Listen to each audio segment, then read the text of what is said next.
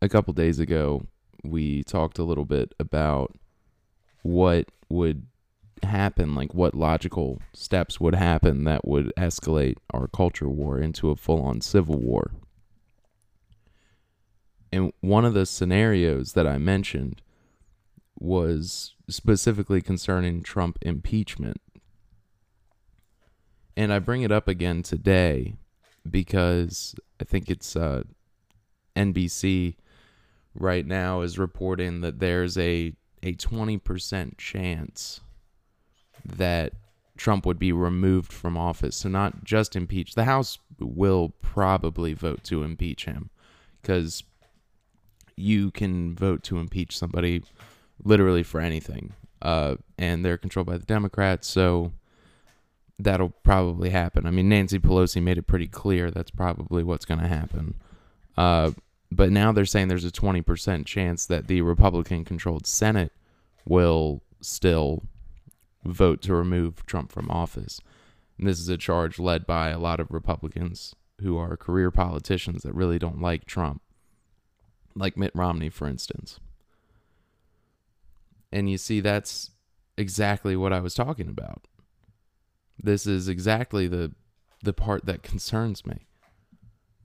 Because like the guy or hate the guy, there's a considerable portion of the country that wanted him to, well, they voted for him to do the job because they're sick of career politicians. Like, I mean, love him or hate him, but that's why they compare Donald Trump to Brexit. The people, and the mythos is that it didn't matter who it was. That's, so it could have been Trump or it could have been voting to leave England, and the people didn't really understand their decision. They just wanted to voice their dissatisfaction. That's total bullshit.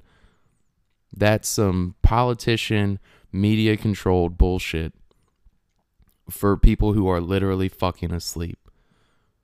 Like, yeah, there was a vote. People voted on it.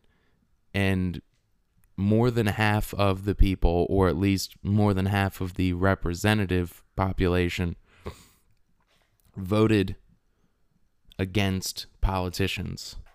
But they also voted for that guy. So, I don't know what to tell you. If you believe the narrative that that Brexit is not a valid vote because people didn't understand what they were voting on, then you're a fucking sheep. You voted. So that's, if you say, oh, well, the people voted, but that's not what their vote meant. That's not what they meant when they voted to leave the EU. That's not what they meant when they voted for Donald Trump. And just look at how deplorable this guy is. We're just going to do everyone a favor and undo their vote by voting him out. That's what it's going to look like to everyone. And if you want to believe, if you really want to believe that it didn't matter who it was, it didn't matter that it was Trump, it could have been anyone, and just the population was just sick of career politicians, then why are you going to let career politicians be the one that vote him out of office? This is exactly what I was talking about when I talk about why a Trump impeachment could, in my opinion, bring us a hop, skip, and jump away from a civil war. Because he was voted in, even if you want to believe he was only voted in because people were sick of politicians, there's those same people who voted for him in. Jesus, I can't talk today. Those same people who voted him in, they are not going to accept him being voted out by the very people they supposedly voted against representatively. They know what we meant. They know that that's not really what we wanted. Man, it's incredible what politicians do to this country. Anyway, I don't know. This is just my morning rantings, but I mean, seriously, think about it. How dare those people vote for who they wanted to be president instead of voting for a politician like they should have. How dare they? That's what they're really saying when they talk about a Trump impeachment. How dare the people vote for someone that they want instead of voting for a career politician?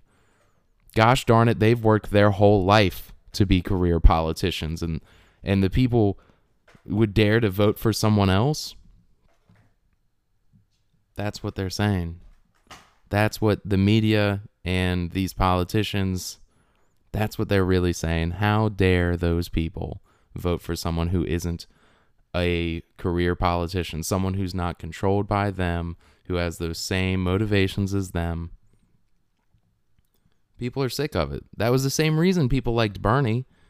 And I mean, obviously policy decisions aside, which is another thing I talked about as far as Bernie. Like, I might not agree with how he gets there, but I believe that he has the right idea of what the world will look like after his solutions are in place.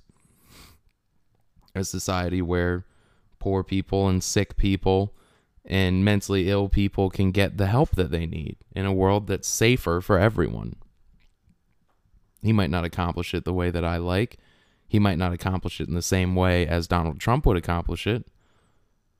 But I think that people voted for Bernie, the people who voted for Bernie, they wanted an anti-establishment candidate, which is also why I stick with the whole thing. If Bernie had gotten the primary and then hadn't endorsed Hillary Clinton, Bernie might have actually been elected president for the same reasons the media says Donald Trump was elected president.